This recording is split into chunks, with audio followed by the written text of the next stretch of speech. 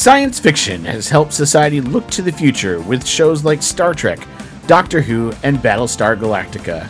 And movies like Star Wars, The Matrix, and The Avengers have helped us pioneer the use of new technologies and to never give up on the human spirit. Fantasy stories like The Lord of the Rings, The Chronicles of Narnia, and even the game Dungeons & Dragons have helped us look at the past with an open mind, but have led us to question the fundamental principles like good and evil, right and wrong, reality versus fantasy, and to question our morality versus our humanity. Cosplay has always blurred the lines between science fiction, fantasy, and reality. For those that participate in the hobby, advancements in technology have caused more and more people to participate in cosplay. With the addition of 3D and resin printers, it's even easier to make and mass produce the costumes and props from our favorite TV shows and movies. To the public, the ever-expanding worlds of science fiction and comic book conventions have led to more and more cosplayer interactions. This podcast is your exclusive space for science fiction news. This podcast is your place to catch up on the world of fantasy. This podcast is your place to talk about the role of cosplay. This podcast is... The Galaxy Cast.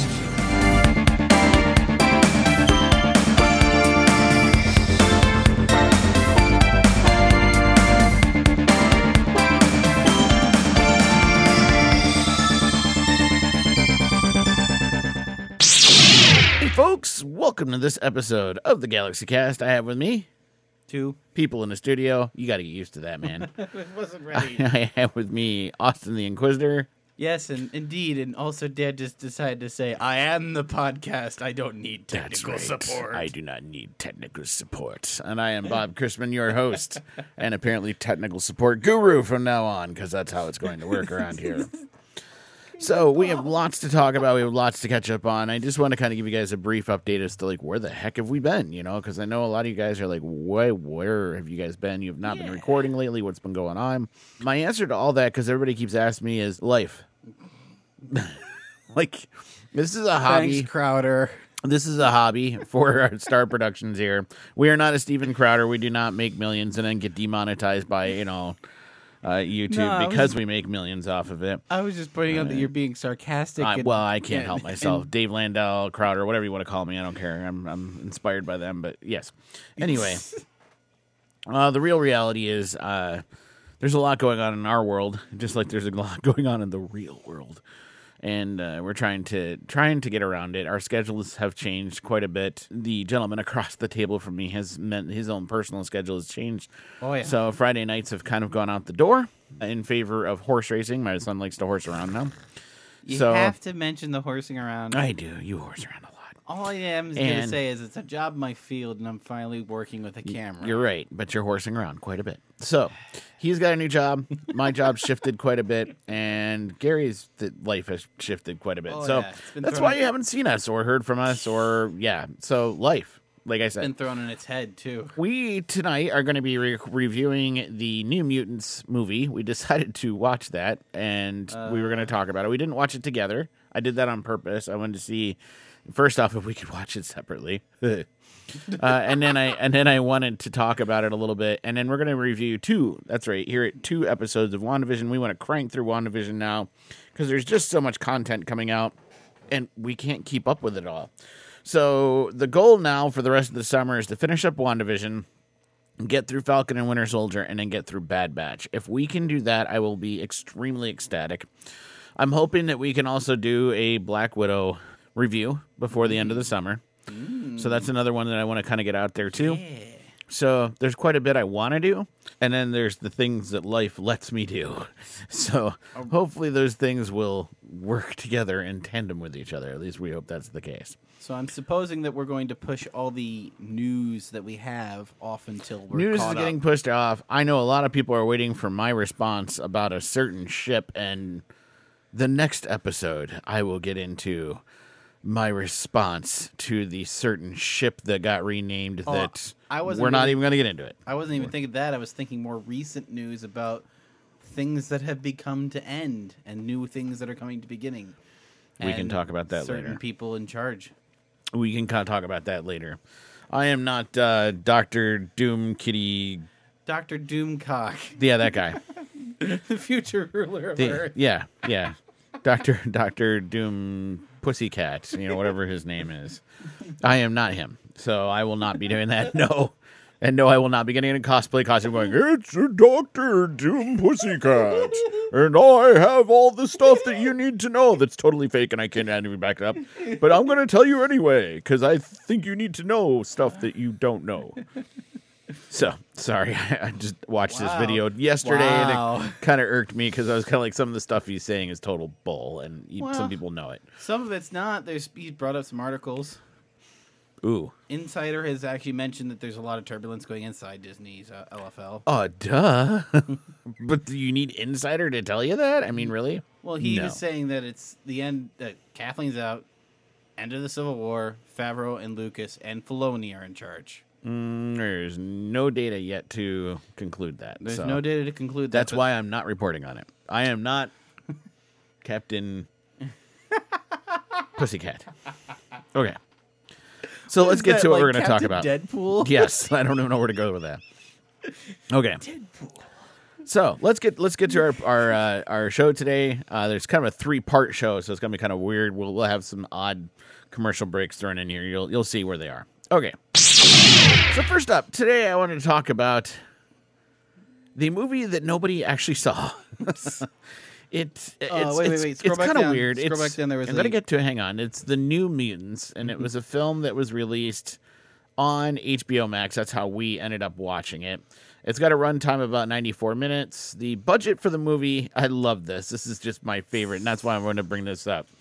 I'm on Wikipedia, and I'll put this in the show notes. The budget for the movie was between $67 and $80 million.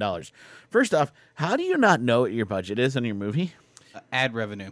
When you get to the end, ads aren't a flat rate. Okay, but $13 million worth of ad revenue? There's a possibility that they were also that and maybe screen rights, rewrites, all the other. Well, that was $13 million wasted. That's all I'm going to say. Here's the funny part of it all. So that's the budget, $67 to $80 million. The box office amount that it drew in was $48.1 million. Now, I have my question about that number, and it's not that I'm trying to defend New Mutants because I think that they deserve all the credit in the world that this is terrible. That's my overall here. It's not as bad as I think you think it is, but we'll talk about that. What is the ad revenue for the streaming services? Well, first off, there was that. And I was about to ask, is the $48.1 million include the streaming service? So, like, everybody that bought HBO Max, is that part of the $48.1 million? Because here's the thing. Not every single person who bought HBO Max watched the movie. Okay, so you've got that. So you're seeing what I'm seeing, a fudging of the numbers, right? Okay. And then safe face. Okay. And then here's the other side of that, too. How many people knew New Mutants came out? Like, we talked about it for a while. I think I saw 4 ads, and that was If that. And now, it came out in the middle of the pandemic, and I'll give you that. It was release date was August 28th of last year, 2020. I didn't even know it came out. I just happened to be flipping through HBO Max one day and went, well, there it is. And I just kind of watched it because I was bored, and I said to my son, hey, watch that when you get a chance. Because we'll talk about it on the podcast. And I'm like, New Mutants... Really? You were like, okay, yeah, I really don't want to, but okay. All right, so let's talk about it from the plot perspective, and then I'll explain about some of the things that I thought were actually kind of like cool. Some of the things sucked, but I mean, some of the things were cool. Yes. So let's start from the top. So this is Danny Moonstar, a young Cheyenne Native American, is hidden in a tree by her father as her entire reservation is devastated by a tornado, leaving her the only survivor. I was playing around with the backstory a little bit of Danny Moonstar, but it worked for me. Okay. I didn't know the backstory. I figured you probably didn't know it at all. I'm watching this going, what's happening? Mm-hmm. So after falling unconscious, Danny awakens in an oddly empty hospital run by Dr. Cecilia Reyes, who comforts Danny, explaining that she is not an ordinary human being, but rather has unique mutant DNA, and advises her to remain in this hospital until she learns the effects and how to control them. Here's the thing, though. Did they say she was a mutant? I mean, they said that her DNA was messed up. I don't even think they used the word mutant in the movie, did they? I don't think they legally could after the Disney Fox Right. merger, so they kept saying gifted. Right. And that was the thing that kept throwing me off. They kept saying gifted or you've got genetic disposition to or whatever. And I'm kind of like, that's not mutant. That's not mutant. Why aren't we saying mutant? And then I realized, oh, we can't say mutant. That's not in our vocabulary. So I just thought that was kind of Like funny. slave. Right. Like, well, it's kind of like when Lord of the Rings first came out, they didn't actually have the rights to say the word Hobbit. Did you pay attention to that in the first half of the first movie? They never actually said Hobbit. They did in the prequel, in the prelude that Bilbo was writing. Correct, but that was done. So when you look at order of filming, the that part of the movie was filmed after they got the rights to use the word Hobbit. If you notice, they used the word little people a lot, right, or little ones, right? And the reason for that was depending on where that sequence was filmed or when that sequence was filmed, they had to get the copyright to the word or the audio Hobbit. dubbing. Because Yes. that's recording over. Yes, and some of that was done too. Yep, they refilmed some spots because they had the word Hobbit finally. But yeah, that did happen within the movie. So I just thought that was interesting that came out. So Danny's introduced to 4 other teenagers: Samuel Sam Guthrie, Ilyana Rasputin, which as soon as I heard the name Rasputin, I knew exactly who that was. Roberto Bobby DaCosta, and Rain Sinclair. Now, Rasputin should have given you a clue to who. Do you know? Yeah, I had a feeling you were going to be like... All these characters, they didn't get to the point where they said their like mutant name. They just decided. You're right. So Rasputin, last name, okay, has to do with Colossus, because that's his Peter Rasputin is Colossus's name. So yeah, as soon as I heard Rasputin, I knew that had to be magic, which is Colossus's sister. So let's go through those a minute, because that is like it. If you did not know the character's alter ego, then you did not know who you were looking at, and then you were kind of like, what am I looking at here? So Sam Guthrie is better known as Cannonball, and they've got this in the cast notes. He's an American mutant who can propel himself into the air and is invulnerable while doing so. So as long as he's like moving at a cannonball speed, he is invulnerable. He's like undefeatable. Yeah. Then they've got Ilyana Rasputin. She's magic. Okay, and if you don't know who magic is, she's a Russian mutant with sorcery powers. She can manifest the soul sword and use teleportation discs to travel. She is the charismatic sister of Colossus, a member of the X-Men seen in previous films in the series. She has a purple dragon companion, Lockheed. See, a lot of people don't realize that Lockheed had a couple companions, and Magic is one of them. I always associated with Kitty Pryde. Everybody automatically associates Lockheed with Kitty Pryde, but Lockheed actually was with 3 mutants. I forget who the other one is now. There was another mutant too that Lockheed ended up, being with for a while. Was Kitty Pryde the one where she was with him, or he was with her for the longest period of time? The original person to have Lockheed was Kitty Pryde, so I think that's why a lot of people associate Lockheed with Kitty. There you go. Then there's Roberto Bobby DaCosta. Now, he was the one I was kind of like, it took me a little bit to figure out what they were doing with him. He's a Brazilian mutant who can manipulate solar energy, and he's better off known as Sunspot. Now, he was the one I was kind of like, that could have been done better. They didn't do a great job explaining him and his role and what Sunspot can do. Yeah. Then there was Rain Sinclair, who's better known as Wolfsbane. She's a Scottish mutant who can turn into a wolf and is struggling to reconcile with her religious beliefs, which I didn't catch that at all. Did you?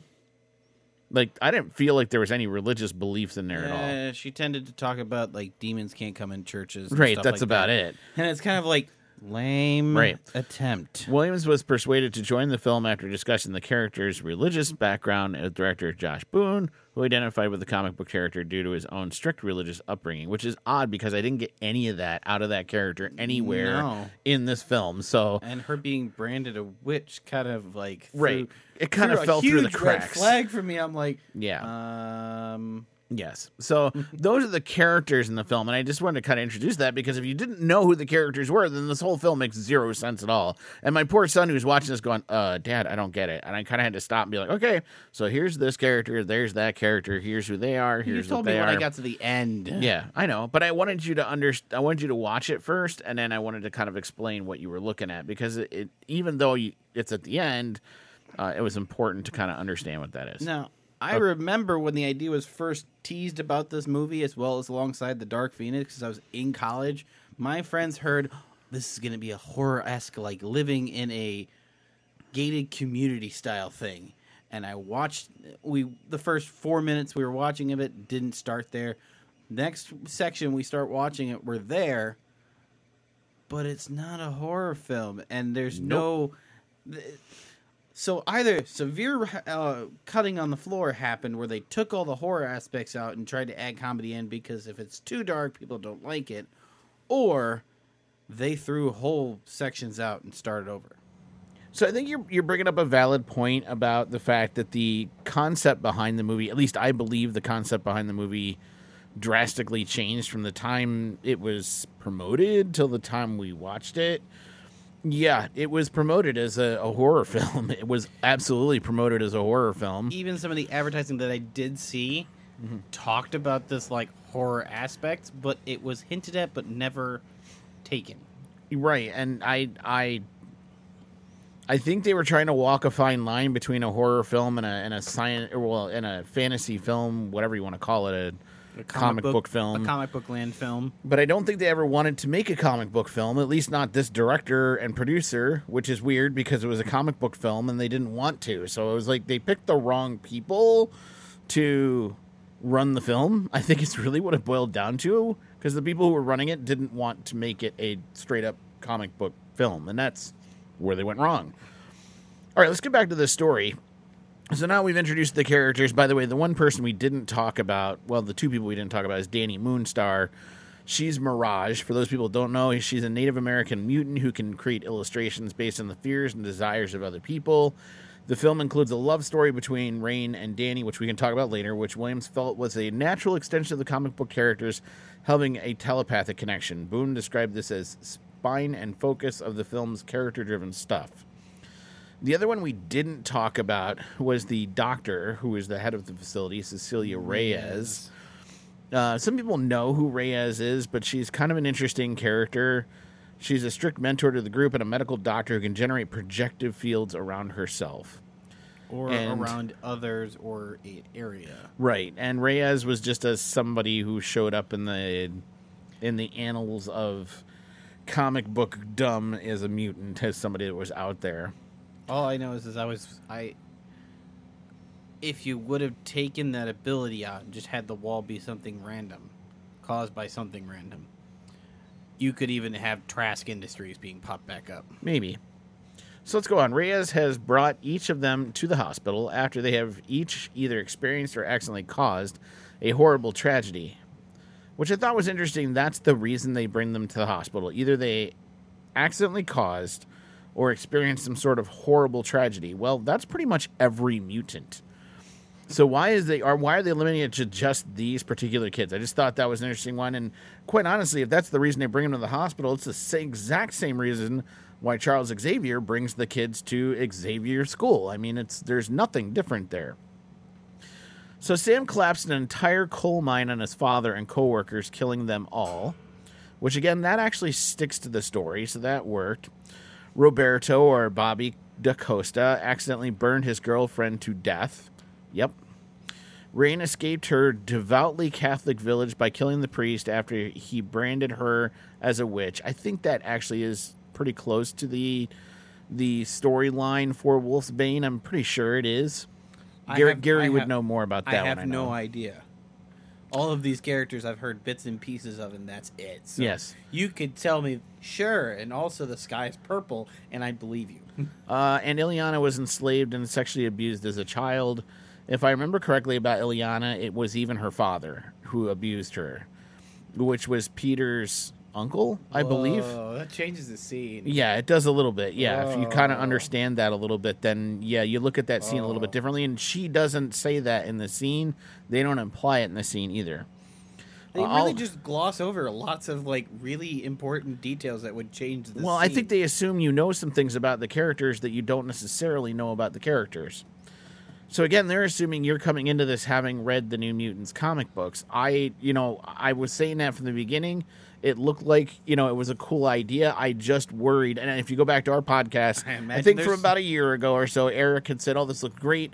I even said then, when I said to Eric, I think it's a great idea, but, and my but was, my big butt,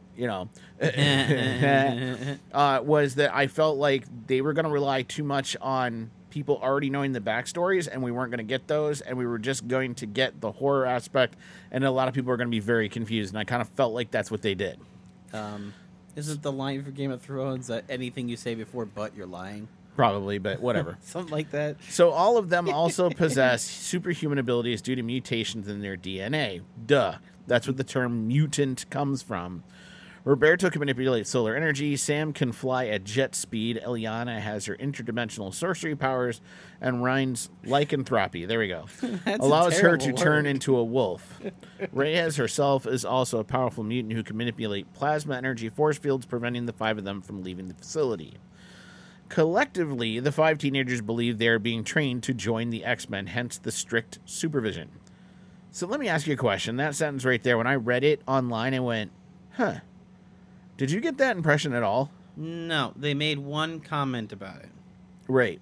They And I didn't get the impression that they were being... What would be your X-Man name? Right. It's like, really? That was the only reference. I didn't get a feeling like they were being trained to become X-Men. And So if the director was trying to portray that, they did an awful job portraying that. And that scene came into play when they're hooking each other up to the lie detector. Right. And I'm sitting there confused as hell. Well, I'm trying to figure out, are they trying to convince us they're trying to become X-Men, or maybe they're trying to convince themselves that they're trying to become X-Men? I was confused as to where they were going with that. Or are they just trying to play truth or dare and Be prove, teenagers. and, Right. and Right. prove that they're not lying? Right. So, and that's the weird thing, too. They want you to believe they're teenagers, like regular teenagers, but then they're not regular teenagers. So it's just Goofing weird. off like crazy people. Yeah, it's the whole thing felt weird in that regard anyway, because it kind of felt like they were trying to show you they're regular teenagers, but in reality, in their effort to show you that they're regular teenagers, they're actually showing you they're completely different than a regular teenager. And Reyes warned them that they are considered dangerous and should not leave until they have mastered their superhuman abilities. Danny attempts to escape, but is stopped by a force field surrounding the entire hospital grounds. Back to the sentence prior. She says this in a teen circle kumbaya social group thing, and Yeah. it's like group therapy on bad steroids. It's just Well, not why would good. you need group therapy for a group of kids that are about to join the X? Do you see what I mean? Like, they even contradict themselves within contradicting themselves about the movie. The Landau of me is like, hi, my name is so-and-so. I'm a mutant. Hi, so-and-so.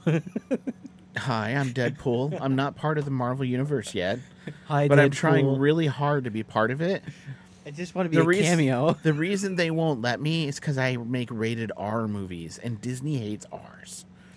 So It's not even in their name. yeah, there's no Disner, so I'm not allowed. So anyway, she then plans suicide from the church clock tower, but is prevented by Rain.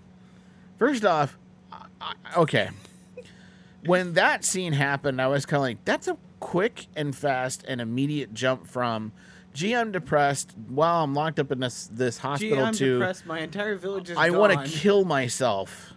And I'm not knocking suicide, so I'm waiting for the emails. It's not what I'm trying to say Send your here. hate mail too. I understand people trying to commit suicide. What I'm trying to say is the directors and producers did not do a good job of connecting me to the character to actually make me go, oh my gosh, she's going to commit suicide. That's actually not what I thought was going to happen there. Yeah, I thought she was just going to test her ability. I kind of got that too. Like she was just going to try to fly. Can I fly?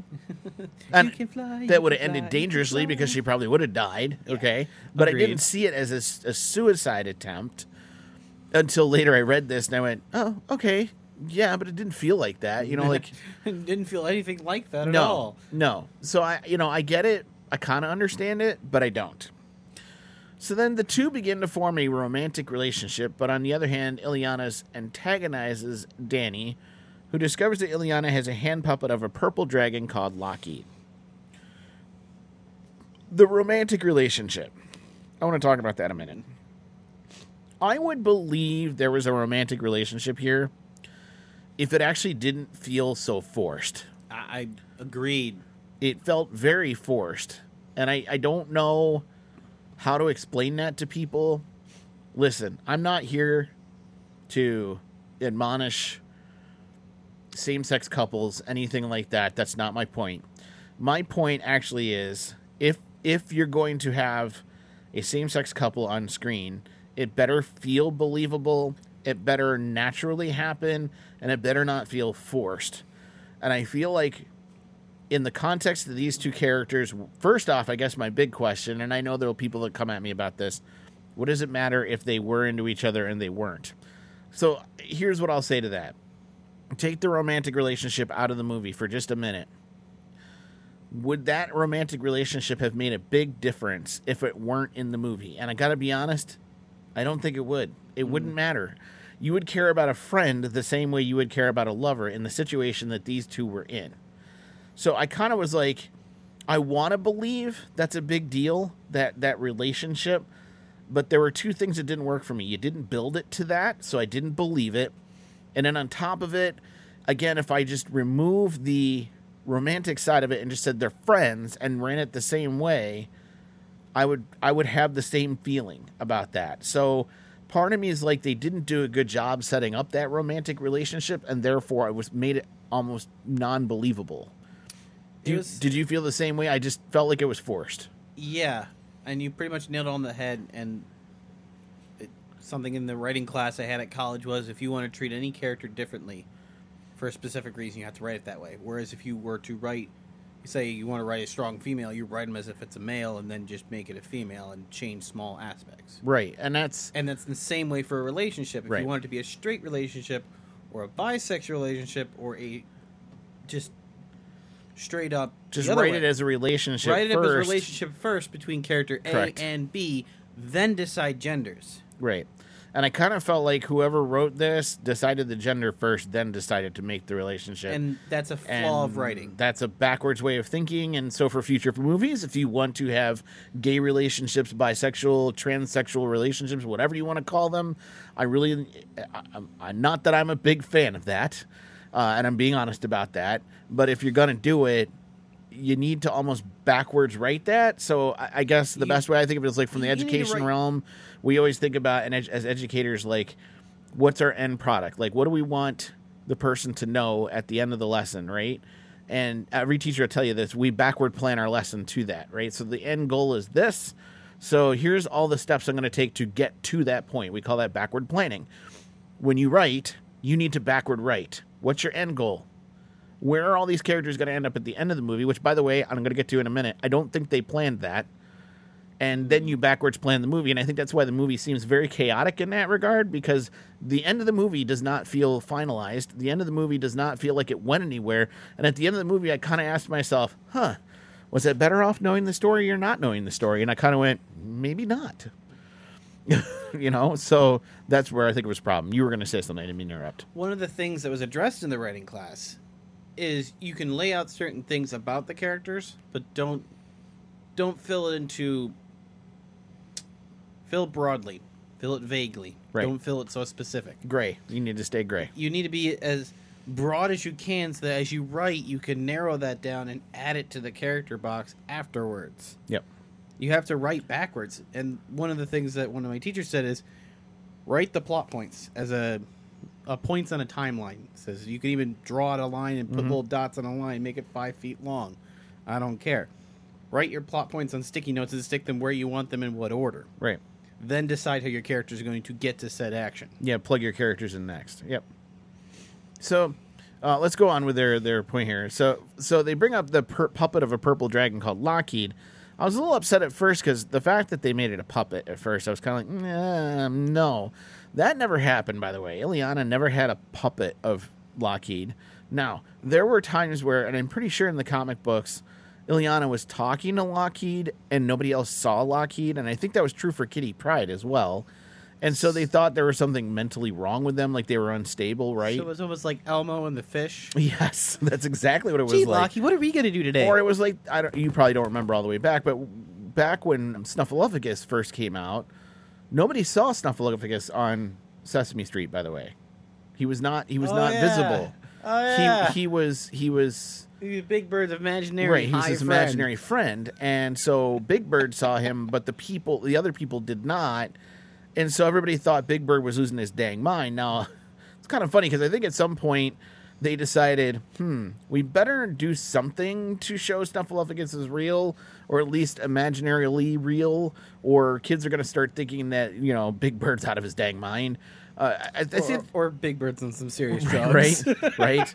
And I really think that was what they could have done here somehow to prove that, at first Ileana's talking to Lockheed and then they see him at some point. I don't know. But I know that might have been the concern, but I'm like, but that's the point of Lockheed. He kind of makes the person he's connected to a little weird at first because they're talking to a thing that doesn't exist. So anyway. I thought it was just an alien dragon. No, actually, it is. It is an alien dragon, but it is and it isn't. And let it me is, explain. But what I'm saying is if I remember correctly, and again, I'm going off of what I can remember from New Mutants and the comic books. I'm pretty sure Lockheed can only make himself visible to those he wants to make himself visible to. So he's not visible to you if he doesn't want to be. If that makes sense. If he's really mad at you, he could just hide disappear and trip your ass. Yep. So soon the group all begin to have horrifying real visions of their past tragedies, one of which results in Rain getting branded on the neck by the same priest whom she had previously killed. And that's where it's like, okay, now we're starting to cross over into, first off, the horror element. Okay, I get it. That was kind of cool. Mm-hmm. But what made that weird was that is not a power Danny Moonstar had. The people, like, she could make you see these visions, right? The manifestation of them. But not physically on the right, physical they were only plane. ever illusions. They didn't physically actually enter the reality. And so that was where it's kind of like, how could she be branded by a priest that's not real? And that's where I kind of started going, all right, now we're off the rails. Because now we were really off the rails. Almost like Mysterio's powers, they can happen, but they can't affect reality in major ways. Correct. If you remember in the Spider-Man comics, Mysterio would do all sorts of weird things to Spider-Man, make him believe all sorts of crazy stuff. And then eventually Mysterio would disappear, and that's when Peter Parker, a.k.a. Spider-Man, would realize, oh, I was in the sewers the whole time, or I wasn't in the city, or, you know what I mean? Or like, Mysterio would create multiple copies of him, and he's fighting the copies, believing they're real, but as he throws and then he later finds out that throws a punch through them, they disappear, and he's sneaking or off they're with like the jewels from the bank. they're like sandpaper people, or whatever. So both Ileana and Reyes deduce the visions are the result of Danny's powers manifesting themselves, the ability to physically manifest fears, illusions, or other thoughts from a person's mind. Reyes consults her employers, the Essex Corporation, who instruct her to collect Danny's DNA and euthanize her. Now, this is where I was kind of like, okay, now we're starting to get back into the mutant world, finally, and it felt a little more Marvel-y, okay? So she contacts Essex through an email, I think, right? Or something. It was kind of like a live chat, I guess. I'd say she hooked up to a DM channel. Well, it was kind of a DM channel. But what I found interesting What do you want to do, Mr. Sinister? What I found interesting, I was about to say, is they used Essex Corporation, which is the corporation that, by the way, showed up through Days of Future Past, Dark Phoenix. What was the other one? No, Days of Future Past was Trask Industries. Yes, but they also at the end had a briefcase with Essex Corporation on it. Gary pointed that out to me. I must have missed it. I missed it too. Gary caught it at the very end. I didn't watch Dark Phoenix, so I can't accommodate for that. So Essex was in Dark Phoenix, but in Days of Future Past, Essex was the one that Trask was working with. Oh. Yes. Yeah, so Peter Dinklage picks up an Essex Corporation briefcase. Really? Yes, he picks up a briefcase from Essex. They also showed up. Essex also showed up, by the way, in the other one, Apocalypse. So there was a message to one of the mutants from Essex Corporation during the Apocalypse film, where they were implying that there's a whole industry behind what they were trying to do. Gary really thought, and he probably was right, they were trying to build all of this up, including New Mutants, into the emergence of Mr. Sinister, who is the head of Essex Corporation, which would totally have been cool. Kind of a shame that Fox can't do that now. But anyway, so I imagine Disney with the Marvel team probably can find a little bit better. they'll probably find another way to do it. They'll I get find it. a better But way of doing it. because finally, Fox was getting it right. They're actually building up to something, which was working, actually. Including some of their other shows, mind you. Some of the TV shows and stuff that were going there. So anyway, she's instructed to collect Danny's DNA and then euthanize her, basically kill her. Which I was like, okay, now we're starting to sound like, a mutant comic book, finally. Starting to sound like something that would be Marvel-esque. would really, and I'm not a huge understanding of Mr. Sinister. Would Mr. Sinister really ask somebody to be killed? Yes. Because I feel like he would just extract their DNA forever. And Well, then, that's why he's instructing her to collect her DNA and then kill her. Now, you know why he would do that, right? because he could make genetic clones and To manipulate them. But more importantly, she could be more powerful than him. That was his ultimate goal. A lot of people forget that Mr. Sinister's ultimate goal was to be the ultimate mutant on top. He didn't want to have other mutants that were more powerful than them, so he would take their DNA so that he could maybe genetically splice them into his and then kill them so that he was the best. He wanted to be the ultimate mutant specimen. So that's why in the original animated series, he's first off trying to get Scott and Jean Grey to hook up. Correct. Because he wants the kid, essentially. Yes. Which would later become Cable. Which he knew Cable would be important to the future of the mutants, but he also wanted Cable because Cable would have both Scott's and Jean's powers in him. So the DNA for those two powers would be in one child.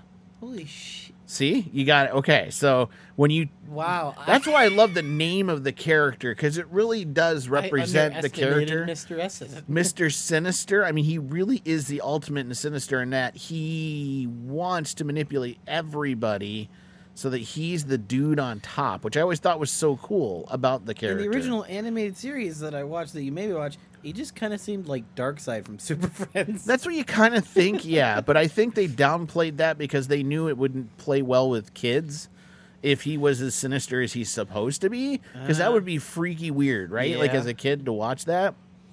So let's go on. So as Reyes straps her down on a gurney, Danny's panic causes her powers to go haywire. Illyana and Sam are attacked by physical manifestations of Illyana's childhood abusers, monstrous humanoid creatures called the Smiling Men. And that's where I think we went right back into the horror element, and I don't remember Lost the any of comic that book. in Illyana's past at all. Well, I kind of felt like you we could- just made that up, right? You could use a card to defend it, and that is, as you said, she was abused by her father. Yeah, I get it, but I So would have rather seen her father or uncle or somebody show up and abuse her rather than these weird creatures that really I had no connection to. And I'm sure they looked like, scary, They but looked like the yellow smiley face just turned right. white. Yeah, it was just weird. It was just like, I'm... And I didn't understand why I was supposed to be scared of him. I guess that's maybe, I don't know. I didn't understand that. I don't think you were supposed to be scared of him. I think it was just more a reason for Magica to pull the blade out and start slicing them in half. Yeah, maybe. So So more badassery. while Roberto tries to break through the hospital's outer barrier, which has now contracted in diameter, Danny uses her powers to discover Reyes' true intentions before Rain arrives in half-wolf form and mauls Reyes, forcing her to flee. And I guess that's where I was kind of like, okay, Rain could have been so cool in there. Not half-wolf. Have her come in full wolf, man. She's Wolfsbane. Like, go to freaking town on this and not chick. the sparkly kind of wolf. Right, no, like this could have been cool. Like I would have been all in for Rain to come in full wolf form, right? The five regroup in Reyes' office and realize that Reyes was training them to be assassins for Essex, and in order to escape, they must kill Reyes to deprive the force fields of their power source. They find and confront Reyes, who warns them that Danny is too powerful and to destroy them all. Reyes restricts them all with force fields and tries to, again, kill Danny by asphyxiating her with a force field, which unleashes the Demon Bear. Danny's own fears manifested through her power and the true cause of her reservation's destruction on her. Reyes devoured and Danny rendered unconscious. See, now, and again, I went online and read all this and went, oh, that makes that scene makes so much more sense now. It does make it more sense, but... I didn't get that the demon bear was hers. She makes a scene talking about the old Indian story about two bears battling inside one's soul. One right, but did you get that the bear at the end was the demon bear she was talking about? Actually, that was the part of the movie where it made sense. Okay, see that I didn't even connect that. I did until I read it online, and I went, oh, okay. I also connected it to the freaking storm with eyes that was destroying her village. See, I didn't make that connection either. I once I read all this, I went, okay, all right, now I get it a little. But again, what to me, the directing and the storyline was not clear at all. Rain tries to reach through to Danny's subconscious and urges her to wake up. While Ileana uses her power to travel to Limbo, where she retrieves a glowing sword, armor, and a tiny physical manifestation of Lockheed to battle Demon Bear. Eventually, Sam and Roberto join the fight, as well as Rain, all to no avail. Danny is visited by her father's spirit, who encourages her to face her fear. She awakens and confronts Demon Bear, calming and thus dissipating it. As day breaks, the group leaves the now unshielded facility to find the nearest town. And that's how they kind of leave it, too, by the way. It's just like, that's it. There you go. They're going off to town. I would wonder at what point, because there was a point where the Disney Fox deal went down and this movie and Dark Phoenix got thrown. Mm-hmm. And then they got restarted. So I would wonder, was somewhere along the way, did the script maybe... They looked at the script, went, this does not agree with Disney's MO. First off, start over. I will say this. Yes, the movies got thrown out, but the filming for both films had already been done. So Disney didn't have any, they were already in the can. Let's put it that way. And that's where Fox had their argument. I thought they had a valid argument, and that is they're done. How's it going to hurt? Throw them out there what's it going to hurt you guys to put it out there? You'll make money on it. No, actually, they weren't going to make money on it, but Fox was just like, listen, we're not going to make a lot of money on this, so can we throw it out there just to throw it out there and put our stories out there and be done with it? And Disney at first was like, well, they were worried that it would mess with their timeline, and then they were kind of like, eh. And I guess from what I understood, and this is where it gets this is like how twisted Disney can be. From my understanding, they had a meeting with Fox, and they insisted if Fox was going to do it, they wanted to watch the movies first.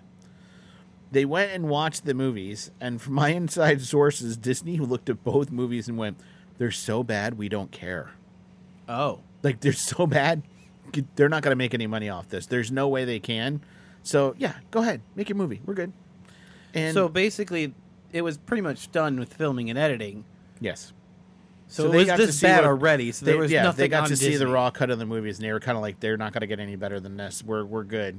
And that's why Dark Phoenix and New Mutants were allowed to happen, because I don't think Disney saw them as a threat in any way, shape, or form.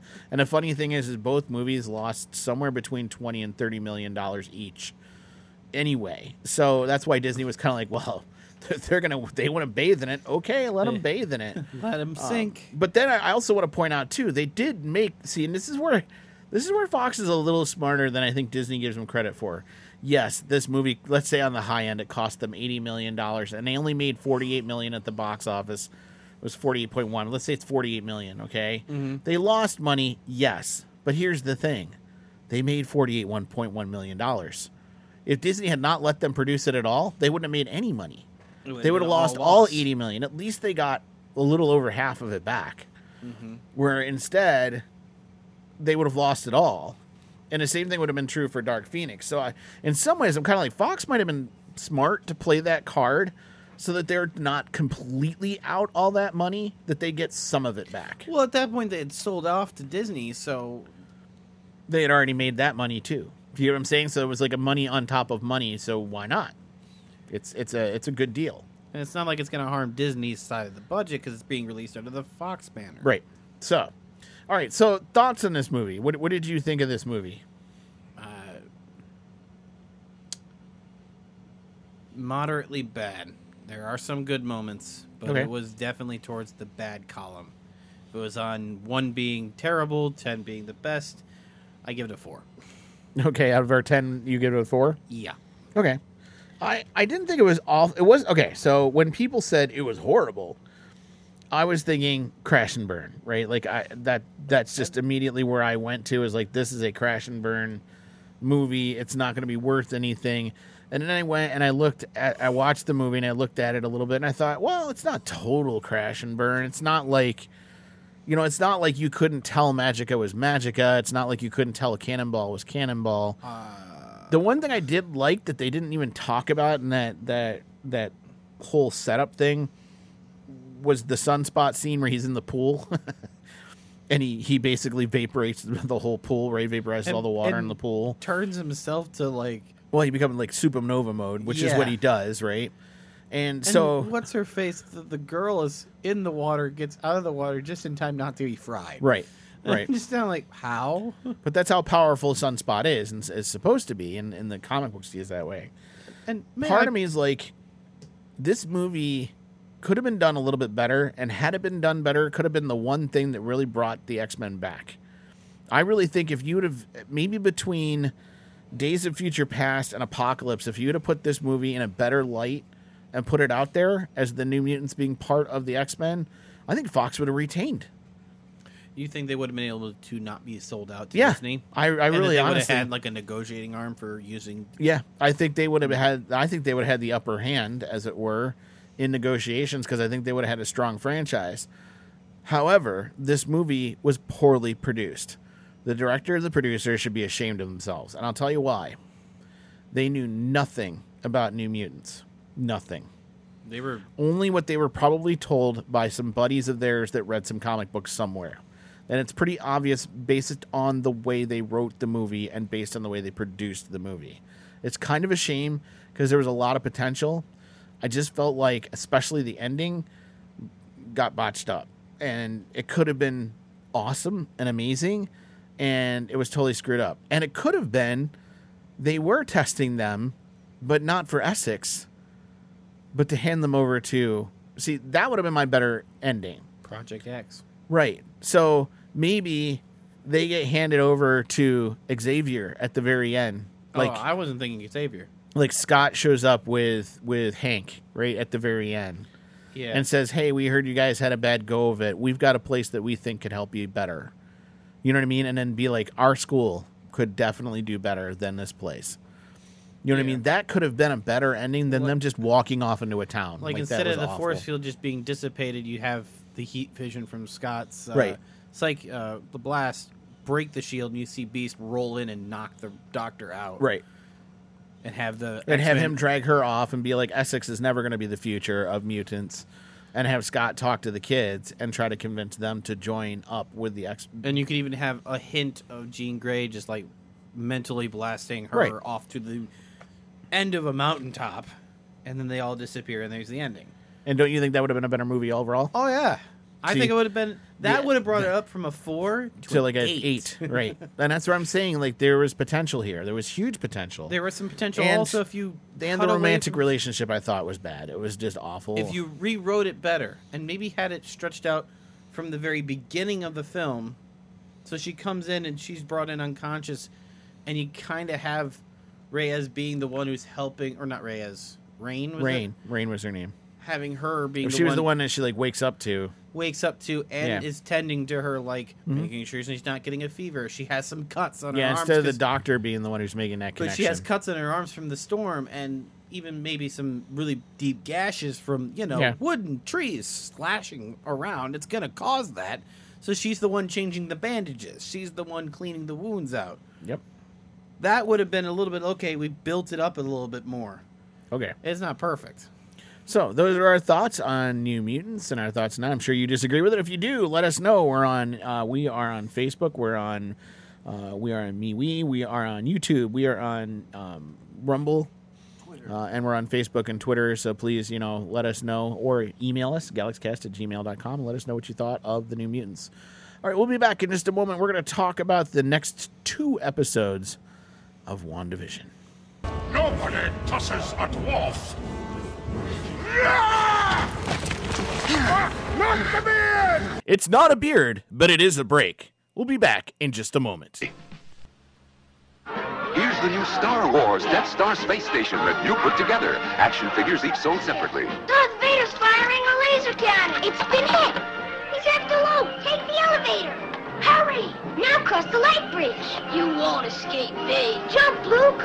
Oh, no. The trash compactor. There's a trash monster. The wall's closing. Save! Kenner's new Star Wars Death Star Space Station. Action figures each sold separately.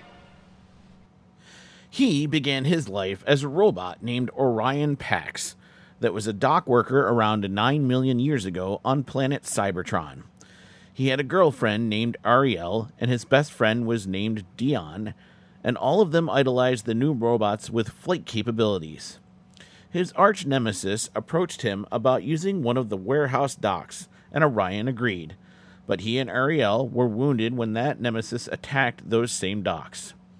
They were both taken to an ancient robot named Alpha Trion, who gave them better, more battle-ready frames and configurations. With his new power, our hero, Orion, was renamed and became the leader of a resistance movement on Cybertron, and Ariel is now named Alita. In his effort to lead the resistance, he insists they need to search for new energy sources to revitalize the planet of Cybertron. He told Alita that he would return for her, but learned, just before he left on the Ark, that she was killed. Shortly after the Ark's launch, it was attacked by the Nemesis. During the battle, the G-forces of a nearby planet pulled the Ark down, and it crashed into a volcano. Everyone on board went into emergency stasis. 4 million years later, an eruption in the volcano turned Teletran 1, the ship's computer, back on, and it reprogrammed all the robots to have new disguise modes for the planet they were on, Earth. Even the enemy robots were reprogrammed, and one of their own, Starscream, fired upon the ship and started a landslide that knocked the restoration beam into our hero, who, now awake, continued the war from Cybertron on Earth. Over the next 20 years, those enemies, the Decepticons, seized control of Cybertron, forcing our hero's friends, the Autobots, off of Cybertron and onto 2 of its moons, and their place on Earth, Auto City. From there, he summoned more Autobots to Earth using a distress signal. After a huge battle with his nemesis, Megatron, he suffered fatal wounds, but he also forced the Decepticons to flee. Before he went offline, he turned over his leadership role to Ultra Magnus and said, "Until that day, till all are one." Later, when Rodimus was left in command, he was discovered by a human named Sam Witwicky, and Witwicky discovered that our hero had been miraculously resurrected. He's given back the Matrix, but the newly named Orion does not appear to be himself, and even convinces the flying Autobots in Cybertron to fall into a trap set by the Quintessence. Our hero is then attacked by Hot Rod that tries to get him to see his foolish ways. During this battle, our hero remembers he was really programmed by the Quintessence to betray the Autobots. He later leads the Autobot fleet away from Cybertron and toward an asteroid that triggered an explosion that killed our hero once again. Our hero survives this attack too, among many others, and every time comes back bigger, better, and stronger. If you've not figured it out by now, our leader is the leader of the Autobots, and when his name was changed from Orion, it was changed to Optimus Prime. And now you know the rest of the Galaxy Cast story. Welcome back to the Galaxy Cast. Now repeat back what I just said. I am Groot. No! No, that's the button that will kill everyone! Try again. I am Groot. Mm-hmm. I am Groot. Uh-huh. I'm Groot. No! Hey folks, welcome back to this episode of the Galaxy Cast. We're going to talk first about Season 1, Episode 4 of WandaVision, titled, We Interrupt This Program, because we're going to interrupt your program. So, this was an interesting episode. This is where we finally are starting to put pieces of what's going on together, at least a little bit. This is the first time, I think, in the entire series where I was kind of like, all right, now I see where we're starting to try to go with this show. Yeah. And it definitely was a little bit more of like the stuff going on outside of the TV show realm instead of inside of the TV show realm. So let me read what we've got on Wikipedia here. Again, I'll put it in the show notes. You can go read it yourself, or you can just listen along with us, and we're going to comment as we go. So, Captain Monica Rambeau, an agent of SWORD, returns to the life following the blip to find her mother, Maria, has died of cancer. I thought about that. Like, could you imagine all the things that had to have happened during the... Could you imagine surviving or not surviving the blip, for that matter? Well, I'll go on the surviving side of the blip. Because, like, that's got to be devastating for half of the population to disappear, and it's random, you know? Yep. So, yeah, maybe nobody in your family died, but the next person's family, everybody died but them. You know, like, I can't... Ouch. How would you, I just can't even. I just can't. The idea of it would be insane. Then to find out that you're gone during the blip and your mother died of cancer while you were gone. I mean, that's just we almost had that happen during COVID. Somebody might as well just taken out a metal gauntlet and slapped you across the head. It would have been a lot easier to deal with.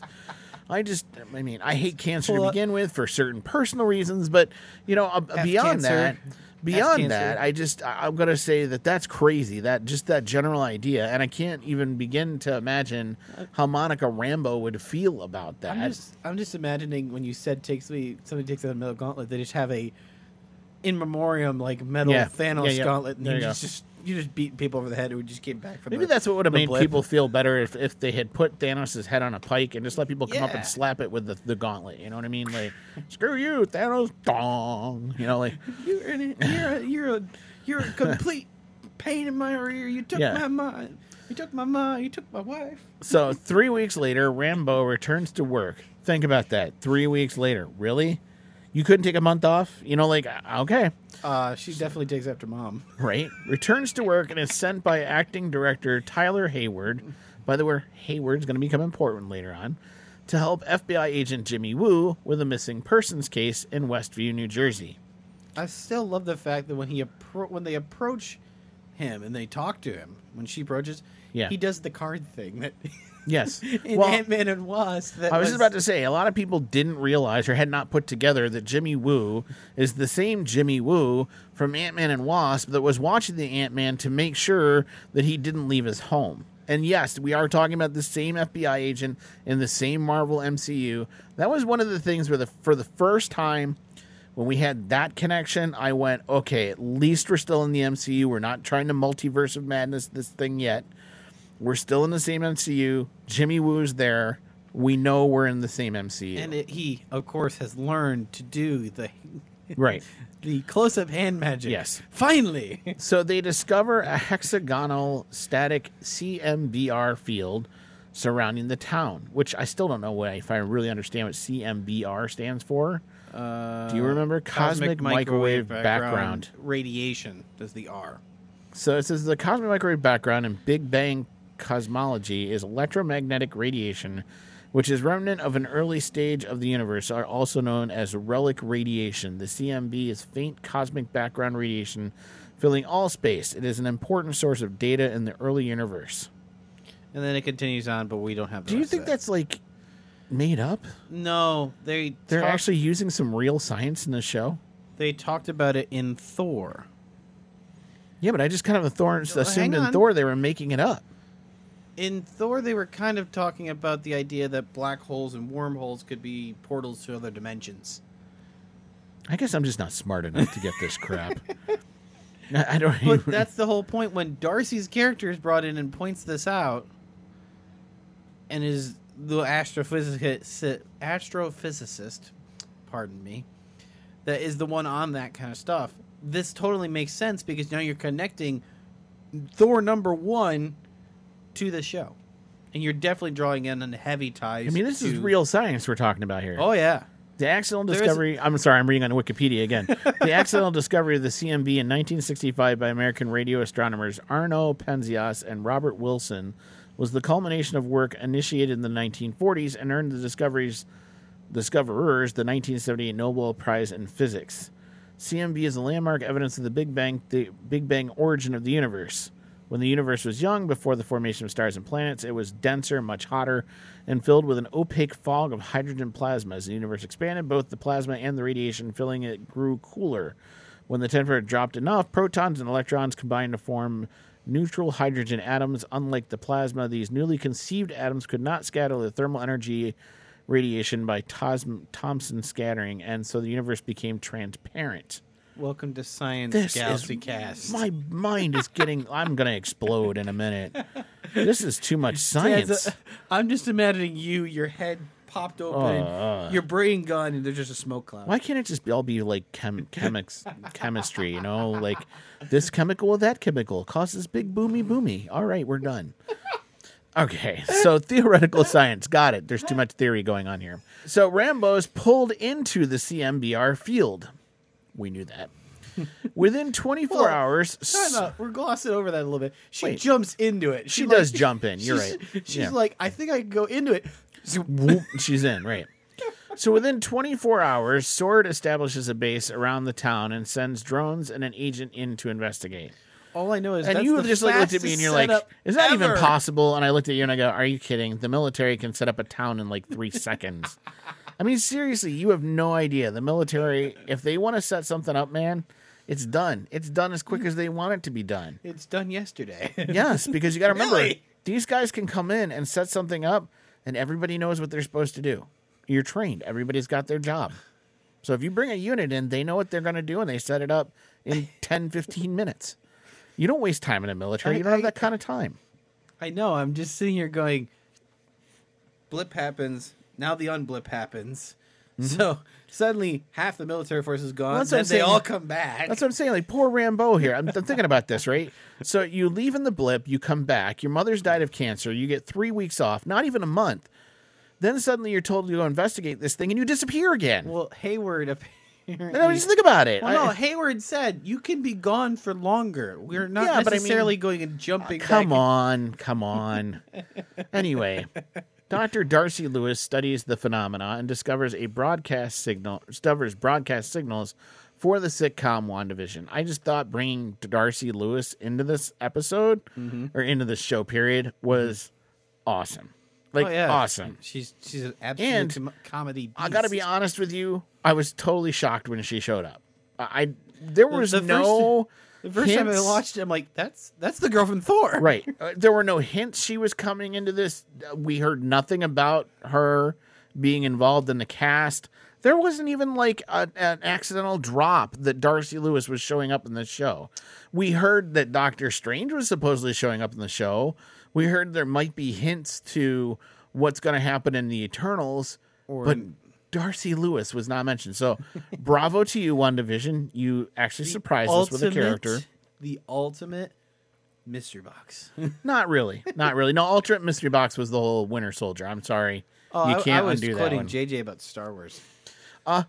Going on. So they use these to observe events inside the town. They're talking about the drones and the agent in to investigate. I love the way she phrases getting a TV. I need one that's not flat. Yes. Yeah.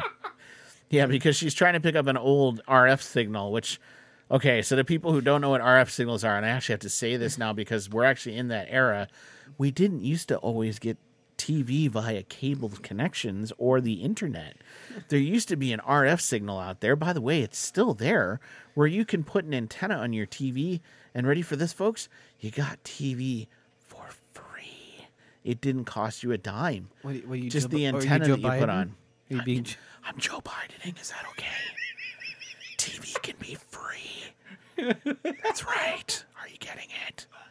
This sounds like the worst AMSR video ever. Yeah, now I need to go smell some female's hair or something. So, yes, TV is free if you use the RF signal. Now, I will also be honest with you.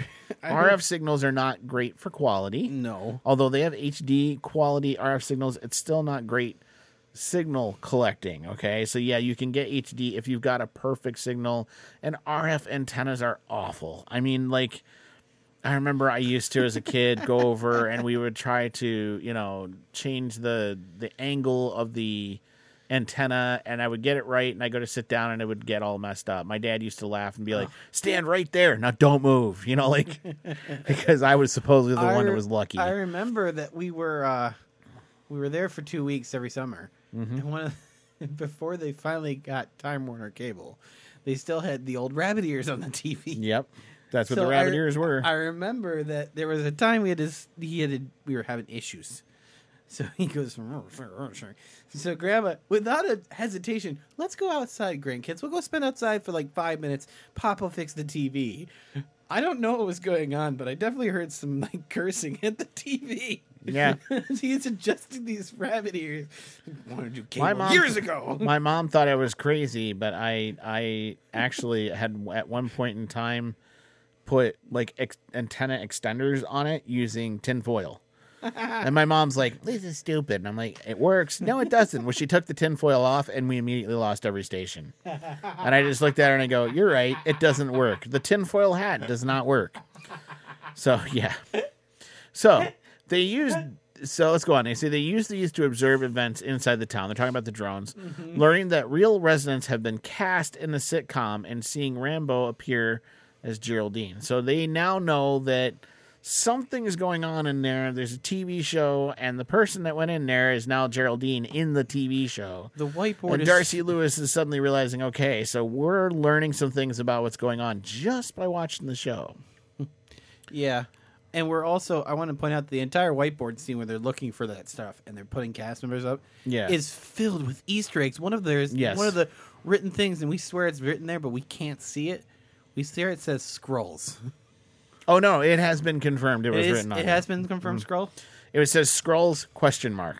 In other words, are there Skrulls involved in this? The other one was, why is it an octagon? Yes, why is it an octagon? Something like that. There's a whole bunch of Easter eggs on that board. You guys got to pay attention to that. Go to Google, actually. There's Google images for it. Oh. There are. Lewis and Wu unsuccessfully attempt to use radio to contact Maximoff. Now, that's why in the last episode we hear those, weird... Wanda, what are you doing? Right. Is everything okay? Is everything okay? So that was Wu trying to contact Wanda inside the show, which I thought was a nice connection, right? Like, it really brought that together well. When Rambo mentions Ultron, Maximoff casts her out of the town, which I thought was interesting. I think that's a very subtle way of putting it. She Right. really, threw her across Vader the, force choked right? her through the wall. Right. And I don't think I don't think it was Ultron mentioning that got her in trouble. It was the Pietro. Right. It was a mentioning that Pietro got killed that got her into trouble, really. That's when Wanda lost her crap, that her twin brother got killed. Yep. Maximoff then temporarily sees Vision appears as he did when he died, before settling back into her sitcom life with him. So she sees Vision The music cue as for the that holy, moment is amazing. but as the holy, like, craptastic looking Vision, which I thought actually was a good precursor to what was to come. And I thought that was a nice, both, as you said, the musically, visually, that whole element, I thought that was great, actually. That was one of the few times I was like, okay, somebody's really getting on top of the cinematic side in the show. And that's what started making me like this show. Like, you had to hang on. Like, you get through these first 3 episodes, and you're kind of like, where is this going? And then you get to this 4th one, and you're like, okay, now we're moving somewhere. Finally, right? Like, and it's kind of sad that you had to sit through 3 episodes of just, like, grueling sitcom where you're like, okay, I get it. I get you're making fun of my childhood sitcoms. Can we get to the point? And then in this one, you're like, oh, wow. And it's cinematic, and it feels cinematic, and it feels powerful. And that's where I kind of feel like, yeah, we really kind of nailed it on that part. Mm-hmm. So, those are our thoughts on that episode. We're going to review the next episode in just a sec. This is your last chance. After this, there is no turning back. You take the blue pill, the story ends. You wake up in your bed and believe whatever you want to believe. You take the red pill, you stay in Wonderland, and I show you how deep the rabbit hole goes.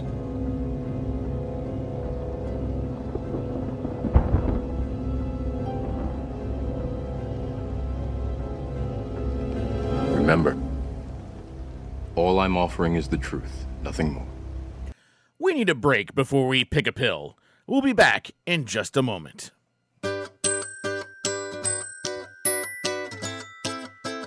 Do you own a business or a podcast? Are you looking for ways to expand the audience you reach? Then Star Productions could help you. Southern Tier Audio Recording Productions started off as a homegrown audio recording company, offering professional recordings for aspiring musicians. It is now a multifunctional business offering DJ services, recording, and advertising services to those who own businesses and podcasts. Email us at galaxycast@gmail.com with the subject advertising if you are interested. We look forward to creating a professional commercial for you that can be used in this podcast or even at your local radio station. Many have exclaimed that our services are out of this world.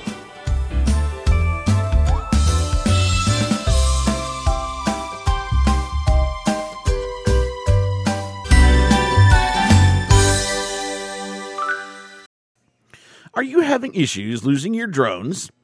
Do you set up your drones and suddenly lose track of them and they even lose power? Yes. Well, your answer is now here at Never Lose Drones. When you lose a Never Lose drone, or an NL drone as we call them, we guarantee that our drones cannot be lost as long as you follow our suggestions. Our first suggestion is to use our new line of sight technology. Here's how it works. You memorize the phrase, "If I can see my drone, I won't lose my drone." It's an amazing technology, and it's just that simple. Wow! But if you still need to use drones but don't want to lose them, we have other amazing suggestions. Like suggestion 2, if you are using an NL drone, don't load it up with missiles unless you intend on using them. And if you shoot them at a megalomaniac who is running an entire town, then you will more than likely lose your NL drone. And our last suggestion for not losing an NL drone is to never send them into a hexagonal static CMBR field, whatever that is. Here at Never Lose Drones, we construct our drones with the finest aluminum, use the most efficient engines, and the most plastic of plastic blades so that your target will hear them miles and miles away. Never lose drones. You'll never lose our drones, as long as you follow our suggestions, and never use them if you work for Shield or Sword. They're just awful with their technology. Welcome back to the Galaxy Cast.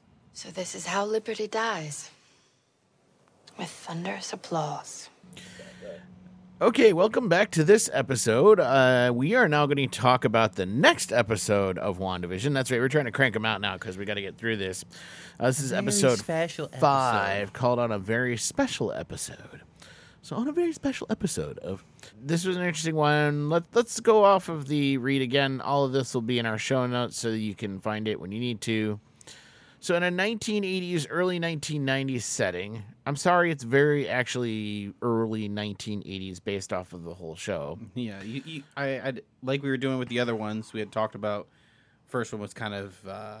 yeah, we talked about the shows that they're like, and this one, it was Family Ties, you said, and Fuller House. There was a few others. Full House, not Fuller House, but Sorry. Full House. It had the beginning had the Family Ties beginning. For those who don't remember Family Ties or have never watched it, I highly suggest. By the way, really fun show. It's actually where I learned what scuba means. Family Ties had Michael J. Fox as a son, Meredith Baxter Birney as a daughter, and there was another daughter, and I can't remember her name. And there were there was a famous actor and a famous actress that played the mom and dad. And I, for the heart of me right now, I cannot remember the two of them. They were very good actors and actresses. And it was just one of those kind of wholesome family shows where the son is he's a hardcore Republican, by the way, which we were just coming off of the Nixon stuff. And so the son very much was a Nixon fan, and the father is very much a hardcore Democrat. Matter of fact, mom and dad, if I remember correctly in the show, they're both kind of like hippie hipsters. And so the son doesn't necessarily agree with mom and dad, so they kind of, clash about politics, which I thought was kind of interesting for in the 1980s to have a show clashing about politics. It was very uncommon in that time frame. There were stupid things that I learned through the show, and the one thing I'll never forget on that show, and I don't even know why I still remember it. Meredith Baxter Birney's she's trying to get ready for, I think it's a science test, I think it's science, and she has to remember what the word scuba means. It actually is it's an acronym. If you didn't know that, and so Michael J. Fox gets her to memorize this song, Self-Contained Underwater Breathing Apparatus. And they yell it 20 times in the show. And then, of course, in the test, she jumps up and screams, "Self-contained underwater breathing apparatus." So for some reason, as a kid, that stuck with me, and I always knew what scuba meant. And you want to know what one of the ironic things was? What? In my teaching certification test, one of the questions was, "What does scuba stand for?" I was like, "Are you kidding me?" Like, I was looking around the room going, "Is somebody punking me? Like, is this like... Am I untainted right?" camera? Like, I thought maybe I was having my own WandaVision moment or something. So anyway, that I really think the beginning, because they're going through the painting, and that's what they do at the beginning of Family Ties. It very much felt like that. It felt a little bit like Full House. See, now you got me doing it. Sorry. Because of the running around in the meadow kind of thing, like they do at the beginning of Full House. Well, one of the things they did is they also had it like age of each person at set period of time, right? Correct. Up to the adult. Correct. Well, that happened on Family Ties too. They did that on Full House too. You're right, but they also did it on Family Ties, where they showed pictures of the kids as they transitioned up, from being a kid to a teenager, and where it was in the show. But you're right, they did do that in Full House as well, so it had that feeling to it. All I can say is I kind of feel bad for Wanda, what's the actress's name? Elizabeth Olsen. Thank you, Elizabeth Olsen, because that's got to be kind of surreal to do a show that's spoofing your sister's show about kids. That's got to be weird. I'm sorry, I that had to be odd for her to spoof her own sister's show. I don't think it's odd. I think she'd be doing it with a bit of humor. I don't know. I think it would be weird for her. I really do. No, because especially when see, you weren't around, but Mary-Kate and Ashley Olsen did not come out on the other side of that in a good place. No, you've talked about how their parents were definitely like. Well, not necessarily their parents. Money. Well, their parents were stealing their money. I'm more talking about like they were not grounded, those two girls, and quite honestly, I'm pretty sure they had some drug problems on the other side of that show. Unfortunately, if I'm going to be totally honest, I'm surprised they didn't have it while they were on the set. Well, but they're kids, you know what I mean? So I was surprised that they didn't have it. Their transition to being a teenager became very difficult for them, I think, because of that show. Yeah. So I just, it's got to be kind of weird for her to be doing that. All right, going on. Maximoff and Vision struggle to stop Billy and Tommy from crying. So the two boys who have just been born in the last episode are now crying, which, by the way, they are much older. If you didn't catch, we went from brand newborns to they're probably a couple months at this point, I would say. They look like they're about 6 months to 8 months old, because they're able to kind of turn in the crib a little bit and stuff. I would ask this question because I only know that you probably had to face it. Is this how much crying you expected?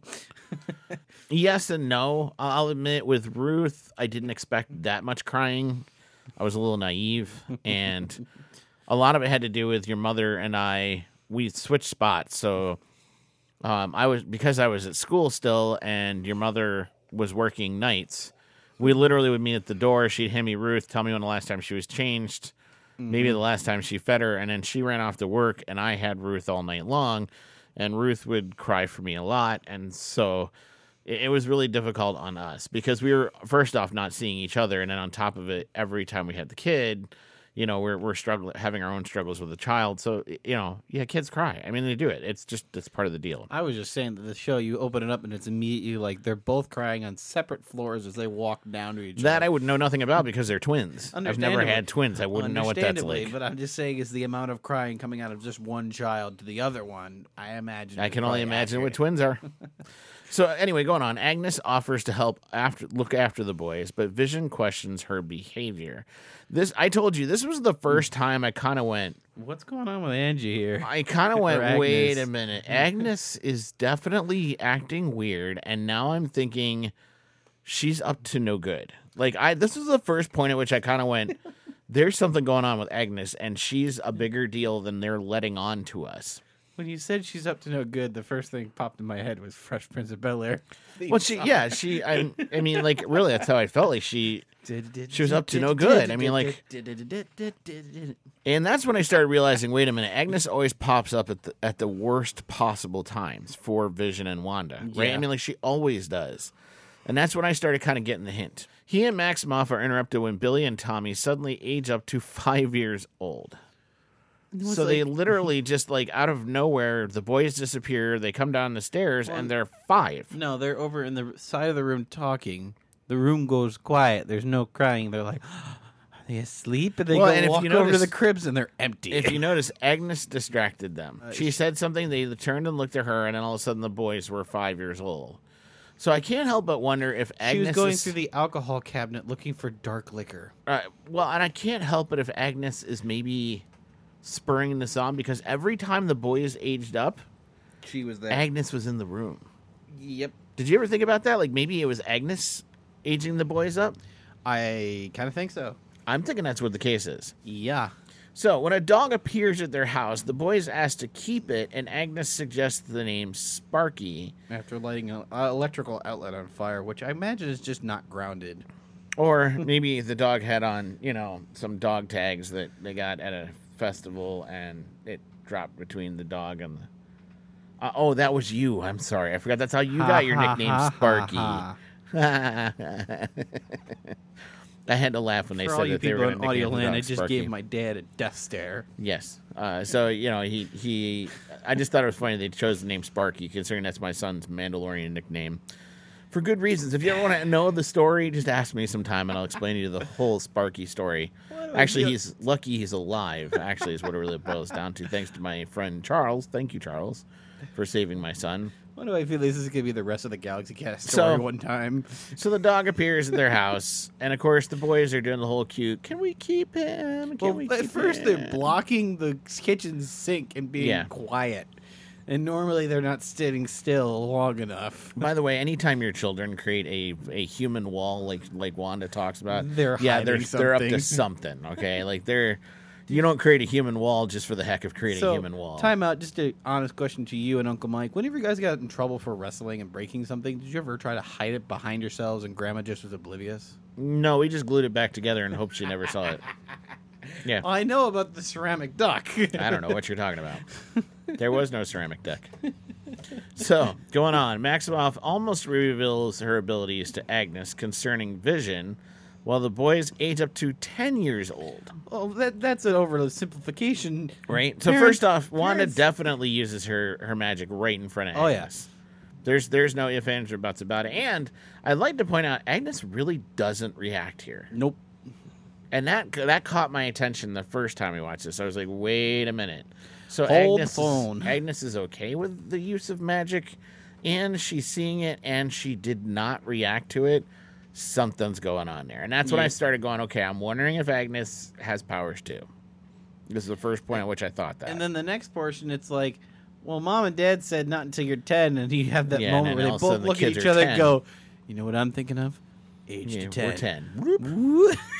And again, Agnes is in the room. I'd like to point that out. She was in the room. And she makes a joke about it, like saying, well, let's hope the dog stays the same size. Right. And see, so that's why I'm saying I think she's using her powers to do some of this stuff, because that just kind of reads right into it. So at work, Vision reads an email from Sword that reveals the situation in Westview. Now, the part they're really not telling you at all from any of this is, in the meantime, we have gone to the Hayward side of things, and we've talked over what's going on in WandaVision. Mm-hmm. And they've decided that, obviously Wanda's a terrorist in control. at this point. Right, she's a terrorist. She's controlling the town. At this point, she's Rambeau's being quite kind of intrusive. Yeah, Rambeau's trying to explain what her feelings were, being having her body mind controlled by this person that can control hexes and stuff, and understandably, she's trying to defend Wanda even while after being thrown out of the town. Right. I did find it interesting that Hayworth is still looking at Wanda as like an asset almost, that they either need to control or contain. Like he's still trying to figure out as an It's a very S.H.I.E.L.D. mentality, isn't it? It is very much a S.H.I.E.L.D. mentality. The 084 mentality, either take it in or take it out. Right. That yeah. So they decide they're going to try to do something to get in there. So they're trying to figure out, like, what can they do to break into the hex. Rambeau goes over and shoots her old clothes. And that's when we realize that her clothes that she had on in the actual show were part of the Kevlar that she had worn when she'd gone into WandaVision. So basically, Wanda's altering people's reality, even including their clothing, to change everything so that it matches up with what she wants it to match up with. And that's kind of scary, actually. It also shows to me just how powerful Wanda really is. Which that's, yeah. Isn't this the whole point where then eventually, as the Scarlet Witch in the comics, she goes to talk to Strange, and Strange kind of tutors her to control her abilities? Yeah, I mean, she is a lot more powerful later than she lets on at first in the comic books. Mm-hmm. So at work, Vision reads an email from SWORD that reveals the situation in Westview. So this is the first time I think Vision starts to get an idea, wait, things are not and the what they fact seem. that everyone except for him in the office starts reading it in tandem on key, it's kind of like, wow. Yes. There's a hive mind mentality here. He breaks through to a real Westview resident and learns that Maximoff is controlling the town. Well, that I he thought was said she's key. Controlling everybody. But Well, he doesn't specify who. He doesn't, but I mean, he gives enough information that I think that Vision can deduce who we're talking about. I agree, based but on what happens later on in the I episode. also don't think that it's actually Wanda. Oh, I do. I think it's Wanda's magic being manipulated by Agnes. No, I think Wanda's being controlled by Agnes. Well, same result, but different means to that result. But what I'm saying is it's her power. It's not Agnes's power controlling the sound. It is Wanda's power. Mm-hmm. So the fact that he breaks this... Here's what I found interesting. He breaks the real resident into reality, then puts them right back into the show.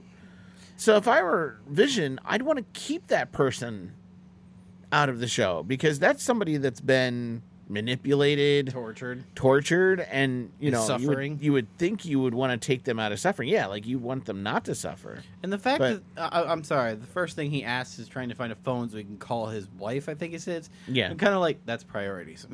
No. So going on, SWORD sends a drone from the 1980s into Westview because they figure, okay, if they're in the 80s, if it's something that fits in, she may not catch it. Or she may not try to change it. Right, which causes Sparky to run off. So Hayward orders the drone to be used to kill Maximoff. But she emerges... So there's a lot there. So first off, the dog runs off. They open the door. Dog takes off. That's when we realize the drone's around. And she looks at the drones. In Rambo, Hayward's perspective, the eyes go red. But in the show's perspective, that doesn't happen. That doesn't happen, right. So, Rambo tries to talk to her because their goal is to talk her down. And that's when Hayward pulls his little stunt and is like, all right, shoot her. Like, we've got a drone that's armed. Very, very Shield style. Right. No questions asked. Shoot! And Rambo didn't know that the drone was armed. You can definitely see the genuine surprise. Wait, what? My controls are frozen. What the hell? So Wanda emerges from the barrier with it, talking about with the drone, and warns Hayward to leave her alone.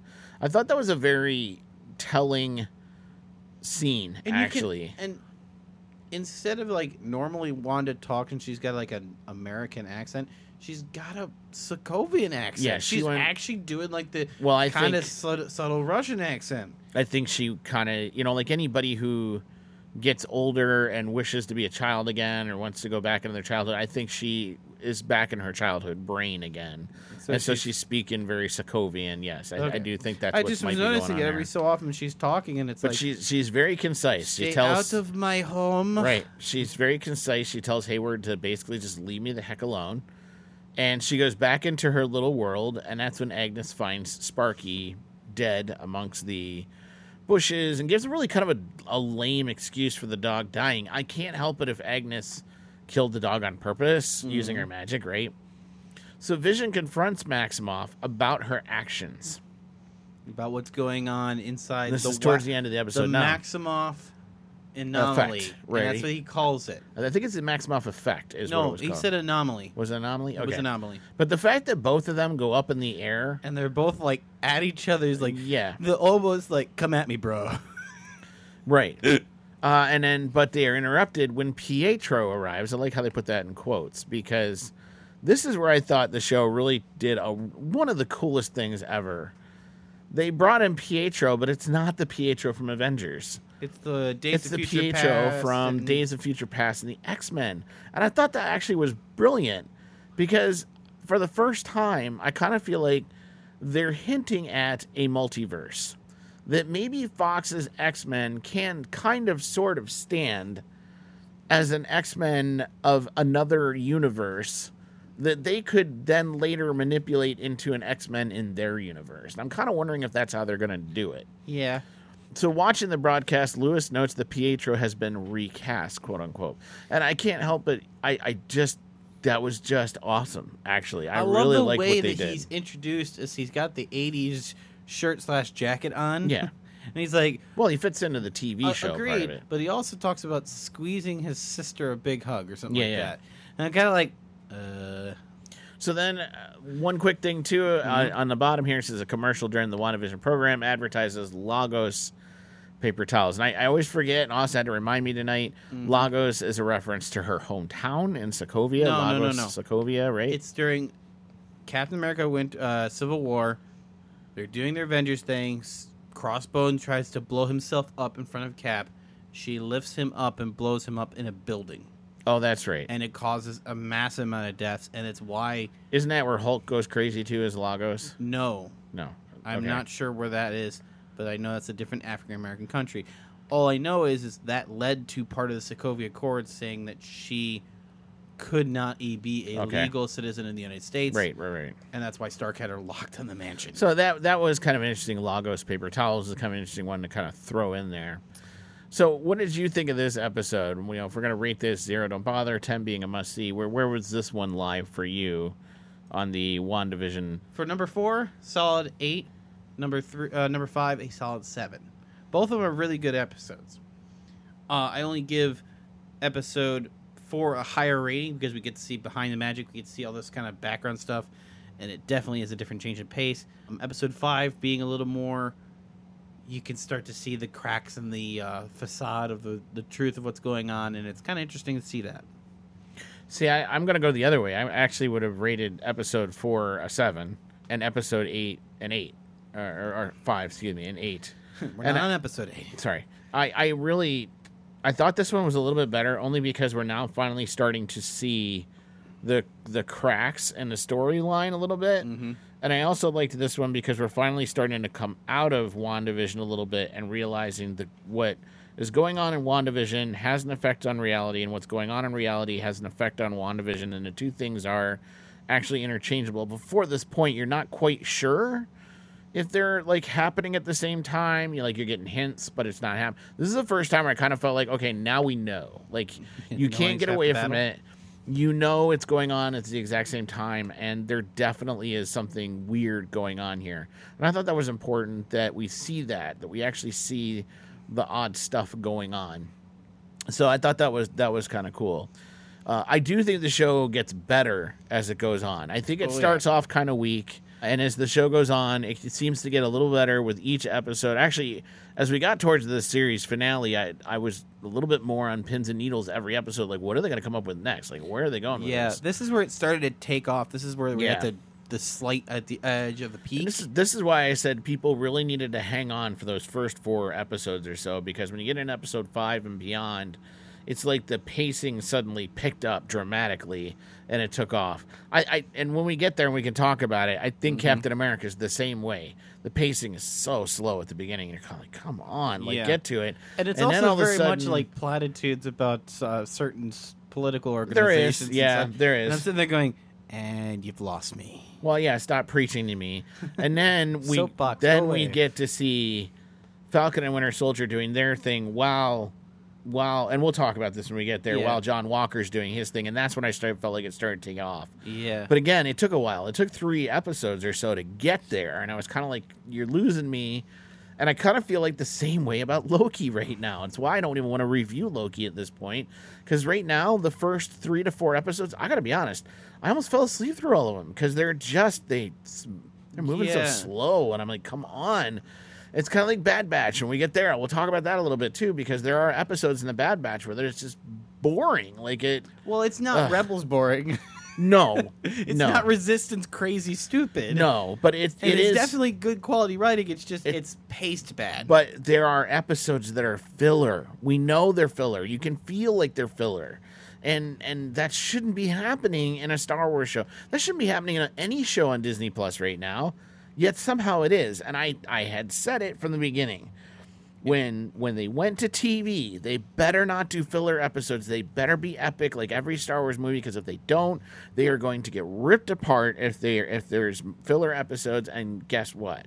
And I'm talking about every show. Clone Wars got racked for having filler episodes. Rebels got racked for filler episodes. All of them. There has not been one yet that didn't have filler episodes that got racked over it. And now Marvel is doing filler episodes, and they're getting raked over the coals for it. So that's just a warning I have for Disney Plus writers. I don't know what you guys need to do to keep that from happening, but you have filler episodes. That should not be happening. You have amazing, amazing places to go, characters to work with, things to do. I shouldn't be seeing filler episodes on any of this. Anyway. So those are our thoughts on episodes 4 and episode 5. And again, you can find us at our usual spots. So you can find us online at Facebook. You can find us on Twitter. You can find us on MeWe. We're on Rumble. We are on YouTube. Please like and subscribe if you're on YouTube. If you're on Rumble, hit that notification bell. And, all those things that we're out there. We're also on all the podcast apps out there. So we're on Apple, iPod as podcasts. We are now on Spotify. We are on iHeartRadio as a podcast. So please keep looking for us there. I promise we're going to start getting a little more steady, I think, as we go here and trying to get a little bit better with that. So with all those things said, like we like to say here in the Star Production Studios, may the Force be with those who listen. Jedi Killer Dillion and Shatterpoint.